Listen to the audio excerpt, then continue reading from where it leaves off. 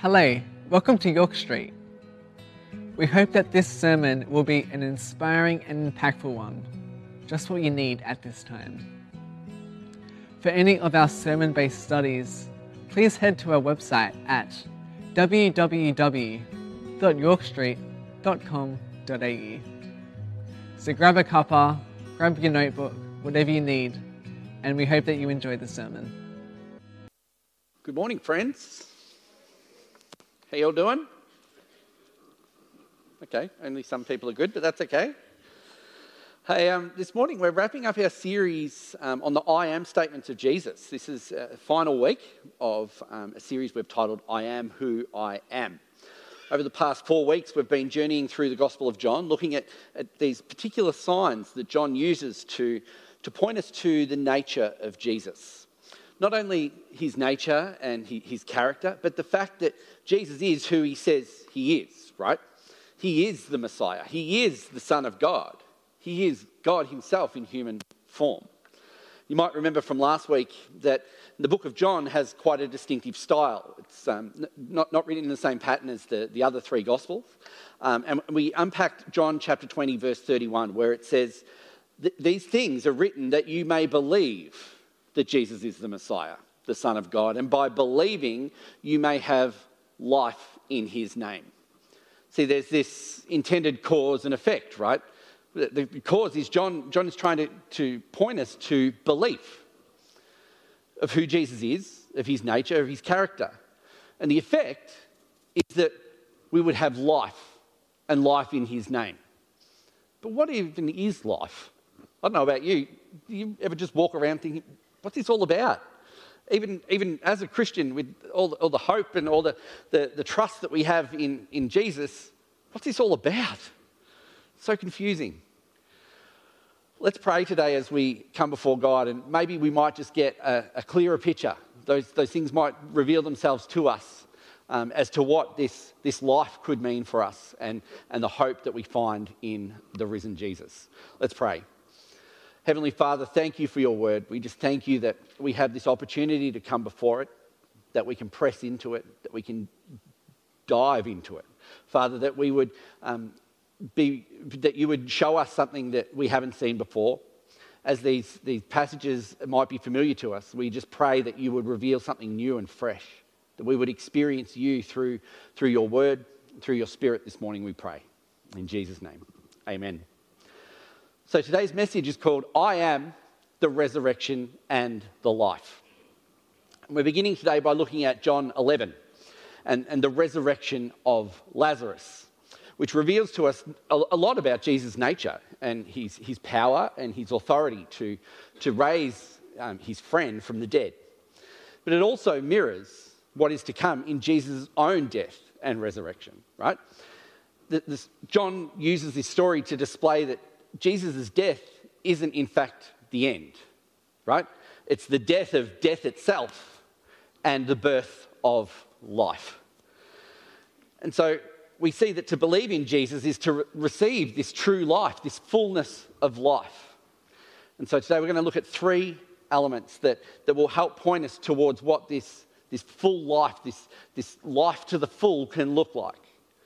We're going to have a look at Jesus' nature, his character, his personality, who he is. Also his power, because remember, it's God in human form, right? He has this ultimate authority sent from heaven to do God's will. And of course, he extends us an invitation because he wants relationship. He opens the relationship with God the Father through his act on the cross and subsequently his resurrection, right? So let's jump in. John chapter 11, verse 1 says, Now a man named Lazarus was ill. He was from Bethany, the village of Mary and her sister Martha. Verse 3 says, So that the sisters sent word to Jesus, Lord, the one you love is ill. When he heard this, Jesus said, This illness will not end in death. No, it is for God's glory, so that God's Son may be glorified through it. Now, Jesus loved Martha and her sister and Lazarus. So when he heard that Lazarus was ill, he stayed where he was for 2 more days. See, Jesus wasn't in the same place, right? So out of their desperation, they send for his help because they know his nature, they know who he is. They accept that he has power to change their circumstance. Yet Mary and Martha are confused when he's not in any particular hurry. And when we first look at this scripture, we can kind of be surprised by that as well. But who knows, there's always a plan, right? And so after 2 days, he says to his disciples, "Our friend Lazarus has fallen asleep, but I'm going there to wake him up." And the disciples are a bit confused because they think of natural sleep, right? So sleep brings us rejuvenation, rest. You might be able to get over this illness that he has, right? But Jesus tells them, no, Lazarus is dead. And for your sake, I'm glad I was not there, so that you may believe. Let us go to him. And so Jesus finally arrives to the scene. Lazarus has already been in the tomb for 4 days, and many there are comforting Mary and Martha. It's this emotional scene, right? And everyone's involved. Everyone's there. It's a busy place, but there's kind of this awkward tension because Mary and Martha expected Jesus to come and maybe prevent this from happening, yet he didn't. He waited, and now he's arrived. Neither Mary or Martha can resolve why Jesus, who loves them and who has done miraculous signs in the past, didn't get there sooner. They can't figure it out. And so each of them have a unique interaction with Jesus. Both are different. He responds differently to both the sisters. And who knows, when you're dealing with people, sometimes you need to take a different approach for different people. They don't always receive it in the way that it's intended. So verse 20 says, when Martha heard that Jesus was coming, she went out to meet him, but Mary stayed at home. "Lord," Martha said to Jesus, "if you had been here, my brother would not have died, but I know that even now God will give you whatever you ask." Jesus said to her, "Your brother will rise again." Martha answered, "I know he will rise again in the resurrection at the last day." But Jesus says to her, "I am the resurrection and the life. The one who believes in me will live even though they die. And whoever lives by believing in me will never die. Do you believe this?" he says to Martha. "Yes, Lord," she replies. "I believe that you are the Messiah, the Son of God, who has come into the world." And so the common Jewish belief at the time is that all of the dead would rise in the last days. But Jesus is kind of challenging Martha with the truth of the situation, is the fact that he's there now. He is the resurrection and the life. And so she's confronted with the truth. Confronted with the truth in her grief, in her sadness. And he reminds her that the resurrection isn't a distant hope, but in fact he's bringing it forward to the current situation. But then to Mary, the other sister, even though she shares the same concern, Jesus' response is very, very different. He comforts her by grieving with her and being asked to go to the tomb. And so verse 32 says, when Mary reached the place where Jesus was and saw him, she fell at his feet and said, "Lord, if you had been here, my brother would not have died." Same question. When Jesus saw her weeping and the Jews who had come along with her also weeping, he was deeply moved in spirit and was troubled. "Where have you laid him?" he asked. "Come and see, Lord," they replied. In verse 35, Jesus wept. The word for wept here isn't just shed a tear. This means he burst into tears. When someone died, it was a part of the Jewish tradition that you would hire professional mourners to come to the graveside. There would be this great commotion. These hired mourners would wail and grieve alongside the family for days following the death of their loved one. But there's no mistake here. See, we know Jesus' nature, right? He's not putting on a show like some of these professional mourners. But he's not some detached spectator. He's not indifferent to the pain and the loss that's being expressed. And it says he wept. This conveys the authentic expression of his heart. He weeps even though he knows what's about to happen. He doesn't smugly enter the scene and say, "All right, I'm here now. You ready?" He enters into the situation. He enters into their grief and their sadness and has this true experience of sadness himself. How incredible is that? That in Jesus, we don't have someone unable to sympathise with our own situation. He's not someone who's distant. He wants to enter into our situation and bring truth and comfort to any situation that we might face. But see, Jesus, fully human and fully God, doesn't just get involved, but is willing to enter right into the pain. And sometimes it can be hard for us to understand that there's suffering in the world, there's pain and there's hurt. And it's not because God doesn't love us, right? It's not because he's indifferent to our situation. He loves us. He truly loves us and wants to show sometimes truth, sometimes comfort. In Jesus, we see we have a God who cares deeply, deeply for us. He reveals his nature through his compassion to us. And he doesn't just sympathise with us. He holds the authority to make a change. He has the power to do something about it. There's plenty of situations in life when we feel like we need to do something. We feel moved and we want to make a change. But we don't hold the power to be able to do that. It's incredibly frustrating at times. But Jesus shows us here that even when it comes to death, what feels like the end, he's not only willing through his nature and his character, but he's able through the power given to him by God the Father. He is God. He has all the authority in heaven to make a change in this situation. So verse 38, Jesus, once more deeply moved, came to the tomb. And so deeply moved in the original language wasn't just upset, which he was, but in fact it was anger. Jesus sees the ravages of death that it's brought to the situation and the hope that is trampled as a result of the death of his friend Lazarus. The despair, the pain, those feelings that everyone's experiencing around him. And he directs that anger not at those people around him, not to himself, not even to God, but to the enemy itself, to death itself, that only Jesus can defeat. Jesus, once more deeply moved, came to the tomb. It was a cave and the stone laid across the entrance. Take away the stone, he said. Everyone thinks that Jesus' command to take away the stone is probably a crazy idea. There's a dead body in there. It's been in there 4 days. It's going to stink. But there was no doubt among the crowd that Lazarus was definitely dead, right? Up to this point, Mary and Martha couldn't reconcile what they knew about Jesus and the fact that they'd just seen their brother die. But it was all about to change. In verse 40 it says, "Then Jesus said, 'Did I not tell you that if you believe, you will see the glory of God?' So they took away the stone. Then Jesus looked up and said, 'Father, I thank you that you have heard me.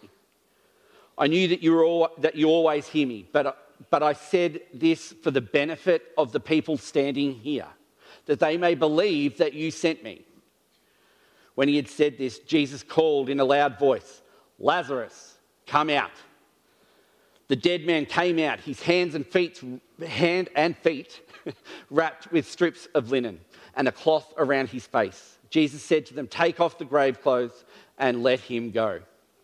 By Jesus' words, Lazarus was raised. Lazarus, come out. We're reminded that this is a sign, right?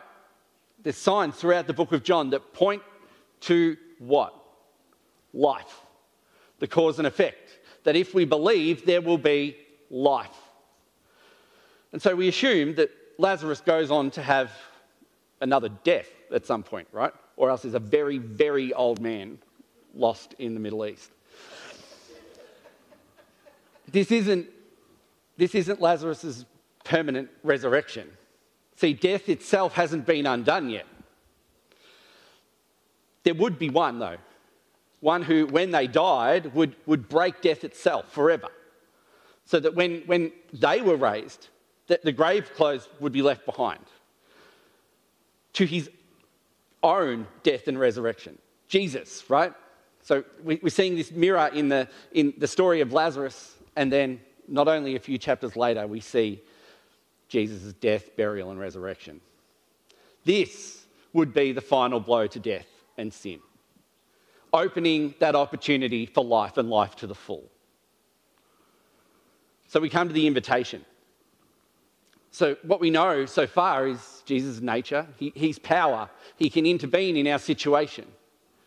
There's the part we play of believing, right? Of believing in who he is and what he's done. That he has, in fact, broken death and sin forever. Like the scriptures say, so that we may believe. Verse 15 says, and for your sake I'm glad I wasn't there, so that you may believe. Verse 40 says, did I not tell you that if you believe, you will see the glory of God? Verse 42 says, I said this for the benefit of the people standing here, that they may believe that you sent me. Cause and effect. Belief and life. But it's not just life. It's not just normal life. It's life. It's full life, true life, life in Jesus. Jesus does all of this and far more so that we would believe. He prays aloud for not for the sake of the dead necessarily, but as a word to the living, as a witness to those people around.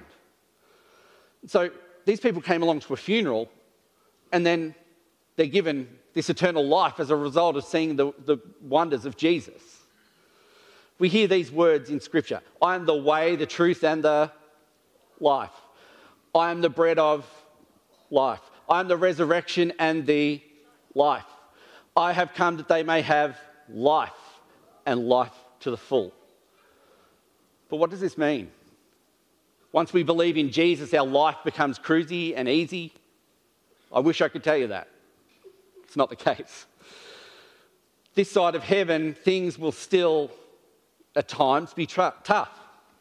At times, there will be struggles. There will be pain.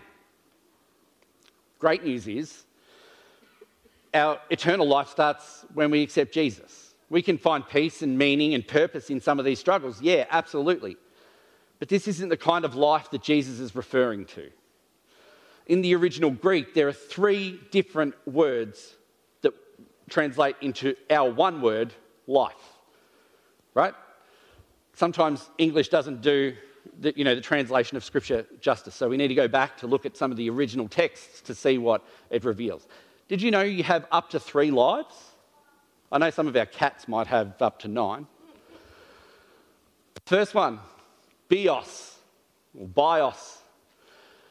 Starts, it's where we get the word biology from, right? It's our physical life. Second one is, forgive me, all the Greek scholars in the room, this is psyche. Yeah, it's good, right? I'm also open to being corrected. So this is where we get the word psyche or psychology, right? So it's our soul life, it's our mind, it's our emotions, it's our own will. And so these 2 versions of life we're born with. We get both of those when we're born, right? But the 3rd version of life in the Greek is Zoe. Zoe refers to this uncreated, eternal, divine life uniquely possessed by God. And that's what we get at salvation. Christ came that we could have this Zoe life and the fullness of it, not just part of it, this eternal divine life. And this is vastly different from thinking that Christ came to make our current physical bios life easy. It's not. It's not always easy. When we're born, we have those 2 elements of life. But it takes a decision, a response to the invitation of Jesus to enter into this Zoe life. So we see through Jesus' nature that he meets us with his truth and comfort. And he's willing to meet us where we're at and show us signs with the specific purpose that we may believe. Not only is he willing, but he is more than able. This power is greater than any other force in the world. This same power that raised Lazarus, the same power that raised Jesus, can make a change in your life The same power that defeated death at the cross is available to each of us in each and every situation. And Jesus invites us into this Zoe life, this eternal, divine life that goes forever, but can start now. It's better and greater than anything we can ever possibly imagine, this side of our physical death, right? He offers us a glimpse now. We can start right now if we respond to his invitation. It says in Romans 10:9, if you declare with your mouth Jesus is Lord and believe in your heart that God raised him from the dead, you will be saved. In the same way that Jesus asked Martha, do you believe? He says this, I am the resurrection and the life. The one who believes in me will live even though they die, the physical death. And whoever lives by believing in me will never die, due to their access of this Zoe life, right? So my question to you, like Jesus to Martha, is, do you believe? Simple as that. Do you believe? See, many on that day who'd gone to comfort Mary in her grief walked away believing that Jesus is Lord because of the sign. They witnessed Jesus' nature, they saw his power, and they responded to his invitation. They went to mourn a death and left with that gift of life, Zoe life, the fullness of life, eternal life. Lazarus' resurrection not only points to Jesus' resurrection, but it gives us a glimpse of ours as well. Jesus is willing. Jesus is able. All that is left is to believe. So do you believe? Have you responded to his invitation? Have you turned your life over to him to open up the doors to that Zoe life? Great news is there's an opportunity. There's always an opportunity. Right now, in this room, here today or online. If you've not done so before, but you believe, maybe for the first time, maybe again, and as a result that you will have this Zoe life as a result of your belief in him, your trust in him. I pray that maybe you might pray with me right now and share in this prayer. If that's something you want to do, let's close our eyes right now. Lord Jesus, today I believe that because of the signs you've revealed to us, that you are the Son of God. I believe that you're all in for me when you died on the cross to pay for my sins. I accept that I don't always get it right. I make mistakes. But today I accept your invitation. I invite you into my life. I accept your incredible gift of eternal life today, of that Zoe life. Father, that those things of this world will not come close to the incredible life you have given me. Father God, I accept you today as my Lord and Saviour. In your name, amen. If you prayed that prayer with me just now, there's staff and leaders that would love to have a conversation with you, myself included. How can we support you in your decision? And you know what? It's actually worth celebrating. If you've just made a decision for Jesus, whether you're in the room right now or online, that's so worth celebrating. We want to know about it. We want to celebrate with you. It's such a joy to see someone open the doors to this Zoe life. Yeah? Yeah? Yeah. So if you want to have a chat, if you want prayer, and if you're online, there's an email address that will come up on your screen, and we want to hear from you. We want to celebrate with you. As we enter into the next period of worship, why don't you stand as we pray? Heavenly Father, we thank you. Thank you for all that you've done for each and every one of us. That no matter what we face in this life, death will not be the end. Our sin, our weakness, our pain will not be the end because of the invitation we've accepted to enter into this Zoe life with you. This life that is full, that is abundant, that is more than we could ever possibly imagine. Thank you for your act on the cross, that you have opened this full life to us. Father God, be with those that may be on the edge of a decision or that have just made a decision for you.